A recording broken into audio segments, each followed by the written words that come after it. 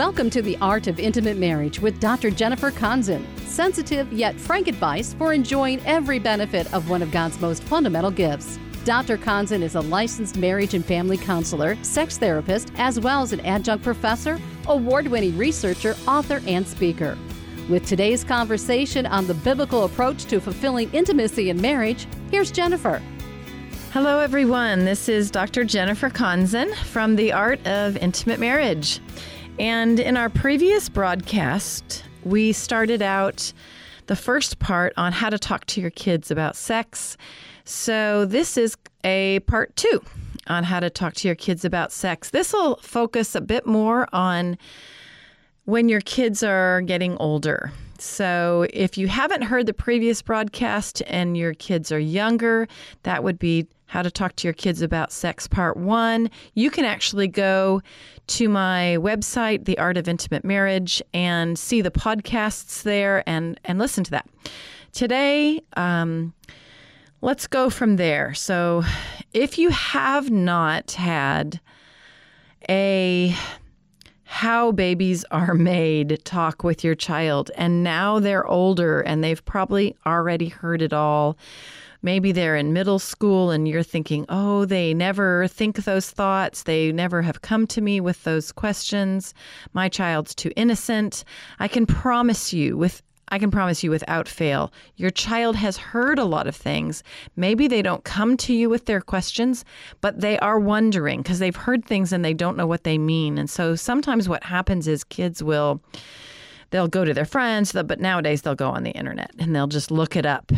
And they're wondering with these terms that they've heard from other kids in their school or friends or older siblings. They don't know what, or even in a song or a joke, or they don't know what it means. And so because you haven't opened up the conversation, they're going to go someday and look. And what better place to get that answer from you? So if perhaps you haven't yet had that conversation and you're thinking, well, now they're just too old to have it. The reality is, if they're older, like middle school, and you sit down with them and say, hey, let's talk, they're probably going to kind of scoff at it. That's a common response, like, yeah, I already know this, Mom, Dad. The reality is, though, when parents don't open up the door and talk about it, then it gives the message of it's just taboo to talk about it. It ends up conveying a message of sex is shameful, sex should be kept hidden, sex is something we don't talk about, except for, like, young boys will get the message that the only place for sex is in jokes. There's lots of shows out there, there's lots of jokes out there, there's lots of movies out there where sex is this ongoing funny lines and sexual connotations. And so those are the only ways to talk about sex, is if you make a joke or you don't talk about it at all. As parents, we have the opportunity to say it's actually good and right to talk about it. And so one thing, if your kids are getting older, it probably isn't going to work to say, do you have any questions? If they're older, go ahead and open the conversation differently would be my recommendation, as far as say, I know we haven't talked. I know at your age, I had a lot of questions and I had a lot of confusion. In fact, by your age, I was already trying different things, or I had already experimented with different things. And this is where it's appropriate to start sharing your own life.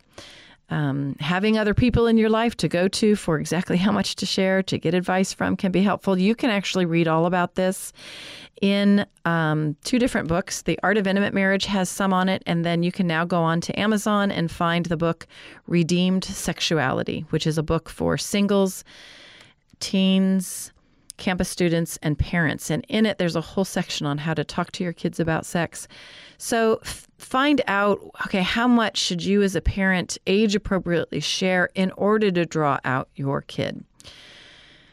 Some of the things for those who are coming from a Christian standpoint, which many of you listening are, is how do we teach our children what the Bible says about sex? There's you can listen to a previous broadcast on what does the Bible say about sex, but let me encourage you with some pieces on where to start how to talk about that with your kids as they're getting older and as you can read different scriptures with them.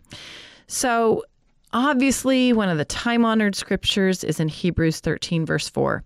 Marriage should be honored by all, and the marriage bed kept pure, for God will judge the adulterer and the sexually immoral. Then in Corinthians, it's actually talking about the spiritual body of Christ and how there are parts of the body that are unpresentable. And so he's talking about the physical body in 1 Corinthians 12, and he says, the parts that we think are less honorable, we treat with special honor. It's actually the same word, the word honor, that's used in Hebrews 13:4. And let's talk about that word. That word there is time in the Greek. It looks like time, T-I-M-E, but it's in the Greek time, and it means of worth and value. That God treats sexuality as something of worth and value. It's so honorable. He talks about how there are certain parts of our body that we're supposed to treat with special honor.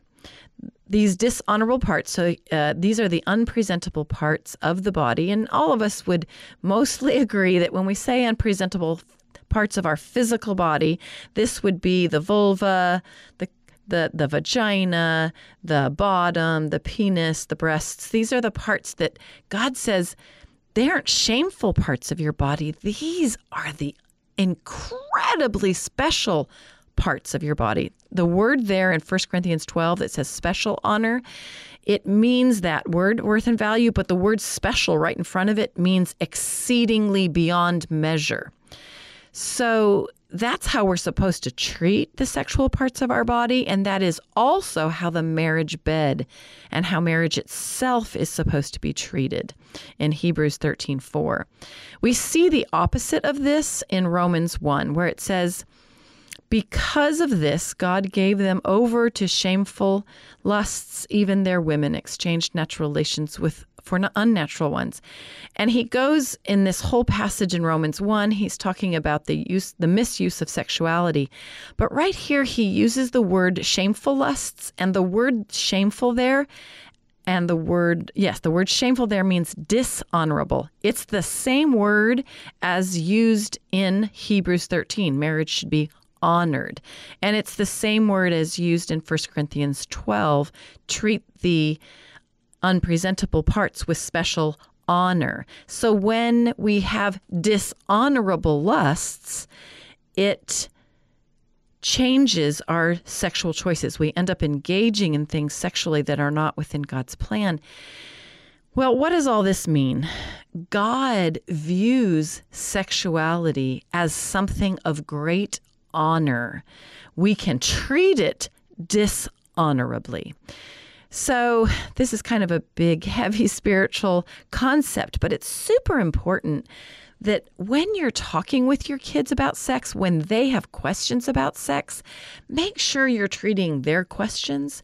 Make sure you're talking about the parts of their body. Make sure you're talking about the sexual relationship in your own marriage, or even other ways that people engage in sexuality, that you're treating it respectfully with special honor, that you're talking about it the way that God does. God considers sex something highly honorable, and therefore it is to occur within the marriage relationship.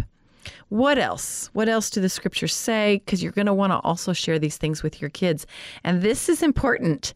Sex is a great thing. And often parents don't want to tell their kids that it's great. They don't want to make it sound positive. If I make it sound positive, they might do it. If I avoid talking about it, then they won't do it. And that doesn't usually work. It is important that kids hear from their parents that sex is a very good and godly thing. It is hard for parents to say that if they're not feeling good about their own sexual relationship. However, the scriptures definitely talk about it positively. So let's look at those. This has been mentioned in some previous broadcasts as well. But in Proverbs 5:18 through 19, it actually says about the male, may you be intoxicated with her love and satisfied with her breasts. So this word intoxicated, what it actually means in the Hebrew is reeling around drunk, like tottering, that sex is so wow, it causes him to be intoxicated. And like the rest of Proverbs, they might be said to one person, but they are meant for each of us to look at. So this isn't just from the male viewpoint. This is both men and women. Sex should be intoxicating. It should feel so great. And so it's okay to tell you, in fact, your kids need to hear that when sex is going well, it's really great. It's intoxicating. It's kind of makes you feel a little like you're reeling around drunk. It's so great when it goes great in God's plan.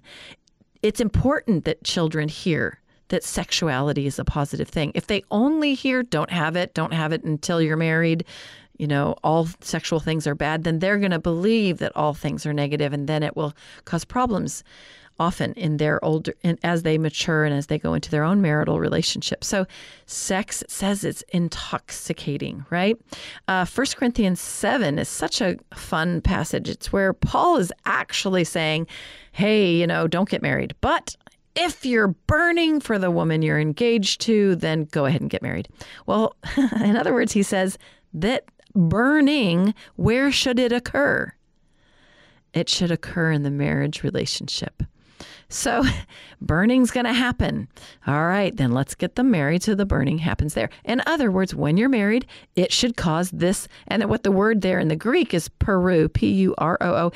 In our translation, and it means set on fire, that sex should set you on fire. So scripturally, it's a really positive thing. It's intoxicating, it's fiery and awesome. What else is it? Well, in Proverbs 5, verses 15 through 18, and then Song of Solomon 4, verse 15, it's all these water analogies, that it's like a cistern, it's a fountain, it's a spring, it's a well. And we've talked about this before, but let me emphasize, go ahead and talk about this with your kids, that sex can be this refreshing place. And it should be refreshing. Tell your children, sex is intoxicating. It's burning. It causes reeling, and it's refreshing. It's a good and godly thing. It's honorable. There is positive things about sexuality. You should be the one telling your child that. I do want to take a brief time to just explain how this program works before we go into some specifics on how to talk with older children about sex. And that is that this program, you can listen to all the podcasts on my website, The Art of Intimate Marriage. Go back there and listen to previous podcast versions. You can also go buy our book, The Art of Intimate Marriage. You will find that on Amazon. You'll find the link on the website, The Art of Intimate Marriage. Also, this is a listener-supported ministry. Everywhere I speak, people are like, oh my goodness, we need to hear this. Why haven't we been hearing this sooner? If this is helping you, go ahead, go on our website. There's a link for a donation. Go ahead, make a donation so that we can continue doing this ministry. Also, on the website are some links for some other products that can be helpful specifically for those of you who are married. There's a place to buy some communication cards. It might be hard for you to talk about sex with your spouse. You can buy the intimate marriage cards. The link for them is available on our website, The Art of Intimate Marriage, and on Amazon. So go ahead and check those things out. If you have any specific questions for me, send them to me at jenniferkonzen@yahoo.com. So that's my name, jenniferkonzen@yahoo.com. And I would love to include those in future broadcasts. So let's get back to you're talking with your older child. And let me tell you, as they're coming into puberty and their hormones are changing, they're going to start having different sensations. In fact, usually by the time they've hit puberty, they've already been exploring their genitals. They've already been touching themselves, which we talked about in the previous broadcast on part 1, on how to respond to that. And so usually when children are younger, they're touching their genitals because it's soothing. It might calm them. But as they get older, it starts creating arousal. The hormones change as the body matures, and then they start noticing the penis will become erect, and that sensation is very arousing, or the female that your young daughter will start noticing that if she touches herself in a certain way, it's very arousing. It causes some very pleasant sensations. It's important that parents talk about arousal with their kids openly and honestly. And how would you do that? Well, let me explain it. First of all, when I'm working with groups of, say, college students or groups of singles, I approach it this way. Have you ever had a thought, watched a movie, read a book, just felt something, and all of a sudden your vagina started throbbing? And of course, to the young men, I say, and your penis started becoming erect. Okay. And of course, when I do that to an audience and they're thinking I'm going to teach a class on purity, especially if it's a singles group, they all like, you can't say that. You can't talk about that here. But the reality is they know exactly what I'm talking about. Most of them have had those sensations. They've had the tingling in their vagina, the throbbing. Definitely, if they're young men, they've almost without fail, all of them have experienced questions about how their erection works. Tell them what it is. So this is what it is. We all have blood supply that comes to the lips. They're called the major and minor lips. Labia is the technical term for the vulva. So the vulva has two sets of flaps of skin. One is a smaller set, and then the outer set is a larger set, and they're called the minor and major labia. And underneath those tissues and all around the clitoris and in the whole entire pelvic floor, it's heavily supplied with blood flow. Well, we understand this a little bit better with the penile erection because the blood flow comes into the penis and then the penis becomes erect. Well, that's actually what happens as well to the female tissues. They become erect, literally. You just can't see it as much because it doesn't stand out as much. So young women have often experienced this, but they've never talked about it with anybody, or they're super embarrassed and they don't know what to do about that and they feel guilty about it. And so it's important when you're talking with your young daughters, your young sons, talk about arousal. So that throbbing and tingling is initially, like I said, if they're just thinking a thought or they've just happened to read something in a book or a scene flashes before them in a movie, they're not purposely pursuing the thought, but it happens. And then they'll often feel a lot of guilt, especially if they are at all focused on God and the Bible and they go to church. They'll feel a lot of confusion and guilt about that sensation, and they won't know what to do with it. Should they pursue touching themselves and so on? And what I explain to young men and women is that's just a physiological bodily reaction. It is the blood flow coming to that part of your body. Actually, that initial arousal response is literally similar to what you would call like a knee-jerk reaction. It's controlled by the lower spine. So the brain hasn't even gotten involved yet. When that first thought crosses someone's mind and there's a throbbing and a tingling in the pelvic area, it's similar to when a doctor might come and take a mallet to the knee and tap the knee and then the knee just jerks up.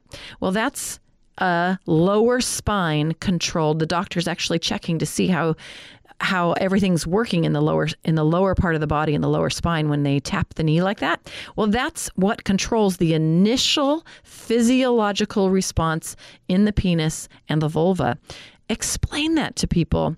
And then that's when our beliefs, explain that to your children, that's when our beliefs come into play. Okay, now that I'm having this throbbing and tingling and this erection and so on, now what do I do with that? And that's where, how does God want us to handle our sexuality from there? But making it okay to talk about arousal is a very important piece of teaching our children about sexuality.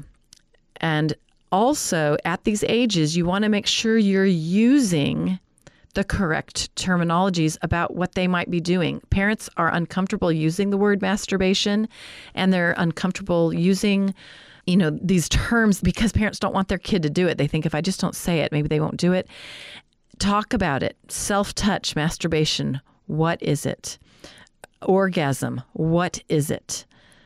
Explain it to your children. They might have already been having them, especially if they're already self-stimulating.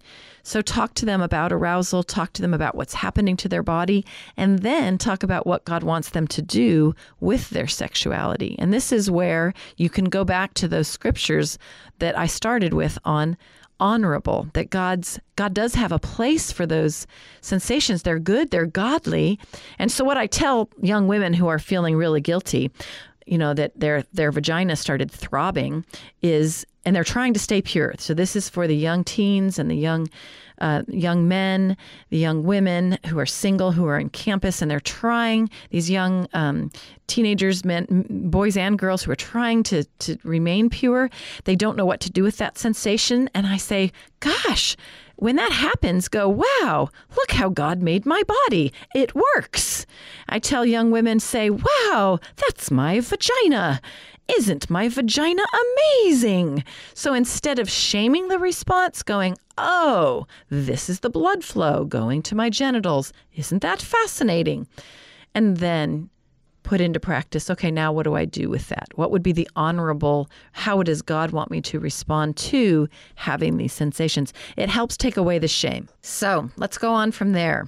After you've talked about arousal and after you've accepted it and after you've applied your values, how do we talk about it, not just in the family, but also how can you encourage your teenage kids and even those that you have that are in campus and that are single to talk about it openly within their fellowships, within their ministries that they're in. In church, we tend to address sexuality only in regards to sin, when sin is involved. We talk about it like, don't do this, don't do that, don't wait till marriage. And even in marriage, we tend to talk about it not in terms of how to make it great. We tend to talk about it in terms of how not to commit adultery, how not to end up in pornography, and so on. And so even as a church body, we can decide that the only time we talk about sex is about what not to do. Also within our spiritual families, we aren't having lessons on how to talk to your kids about sex. Churches, if they were to provide that in a really healthy fashion, just go ahead, listen to this broadcast, listen to it as a small group, and then talk about it as parents. How can we openly talk to our kids? We tend towards shaming sexual sin instead of talking openly about it in the church. And it definitely occurs when kids have gotten involved in either mutual touching when they're younger or they've gone farther as they get older. Parents can it is important to have clear boundaries and teach your kids about sex, but you really want to watch the shaming responses, the negative words. Sometimes parents want so badly for their kid to stop doing sexual things that they say pretty strong comments. You're just going to, you're going to get pregnant. Do you want to end up a prostitute? You're going to get her pregnant. What are you? Parents will use very shaming language. And there is a way to talk honestly and openly about the consequences to sexual sin and not be shaming. So talk openly, share your own challenges. That's a great place to go. So we do tend towards using shaming language when we talk about sex or guilt-ridden language. And then we avoid the terms masturbation, pornography. We don't want to talk about same-sex attraction. We don't want to talk about oral sex. I just did a talk up in Los Angeles this last week, and one of the questions from the audience, and most of the audience were singles and campus and teens, and one of the questions was, what does the Bible say about anal sex? I was like, darn, come on. If you think, why would that group ask that question? Because that group is talking about that question. Your kids have already heard about those terms: oral sex, anal sex, same-sex attraction, masturbation, pornography. They already know them. The place they should be talking about them is with you as the parent. So we really encourage you, open up the conversations and then watch that you're asking questions, drawing them out, and not having shameful responses to their questions. So in the midst of this, as you are talking about let's say some of these topics like pornography. You might discover that they're using pornography. You might discover some search terms on the internet that they've been looking for things. Remember something here. When you discover that your child is engaged with other people sexually or they're doing something online, remember 2 Corinthians 5. As parents, we are called to be a messenger of reconciliation. Your job is now to reconcile your child to God. Well, sometimes the first step is that you as a parent might need some reconciliation. Perhaps your own sexual choices need your own consideration for change. But secondly, when your child does become involved in things sexually, remember, you are a messenger of reconciliation. Be open with your own challenges. And one of the biggest things to talk about, I love James 1:13 that says that by their own evil desires, they were enticed and dragged away and sinned. We tend to talk about the sin that leads to death in James 1:14, but we forget that what it says is that they were enticed and dragged away. Talk about the pulls. What pulls you towards that? And relate to that. I know that I have been pulled by things. And share your pulls, your temptations. We each have them. Everybody has them. Share them openly. Talk to your child. What draws you? What pulls you? As you're talking with your child, avoid any shaming language about their body, about their compulsions. And if you need to then put protections on their devices, absolutely. Put good boundaries around things. If you need to put protection around what relationships they are involved in, sure, absolutely. Just make sure that you have the tone that God has when he talks about sexuality. God's super clear about it, and he says it's wrong, and then he says, go, leave your life of sin. That's how he treats the woman caught in adultery. He doesn't treat her shamefully, but then he does direct her in how she should live. As you're talking with your children, imitate Jesus. It works. This is Dr. Jennifer Konzen with The Art of Intimate Marriage. Thank you for joining us for The Art of Intimate Marriage. Now, let's be real. This is not a typical radio program, and we know it generates questions. If you have one you'd like Dr. Konzen to address here on air, email her at jenniferkonzen@yahoo.com. Konzen is spelled Konzen. jenniferkonzen@yahoo.com. We hope today's program was beneficial to you, and if you agree this unique voice should be on the air, your donations will help keep it there. To give or to get more information about the ministry, Dr. Konzen Center for Sexuality in San Diego, or to get more resources for improving intimacy in marriage, visit us on the web at theartofintimatemarriage.com. And for more on experiencing the marriage God designed, join us this same time next week for The Art of Intimate Marriage.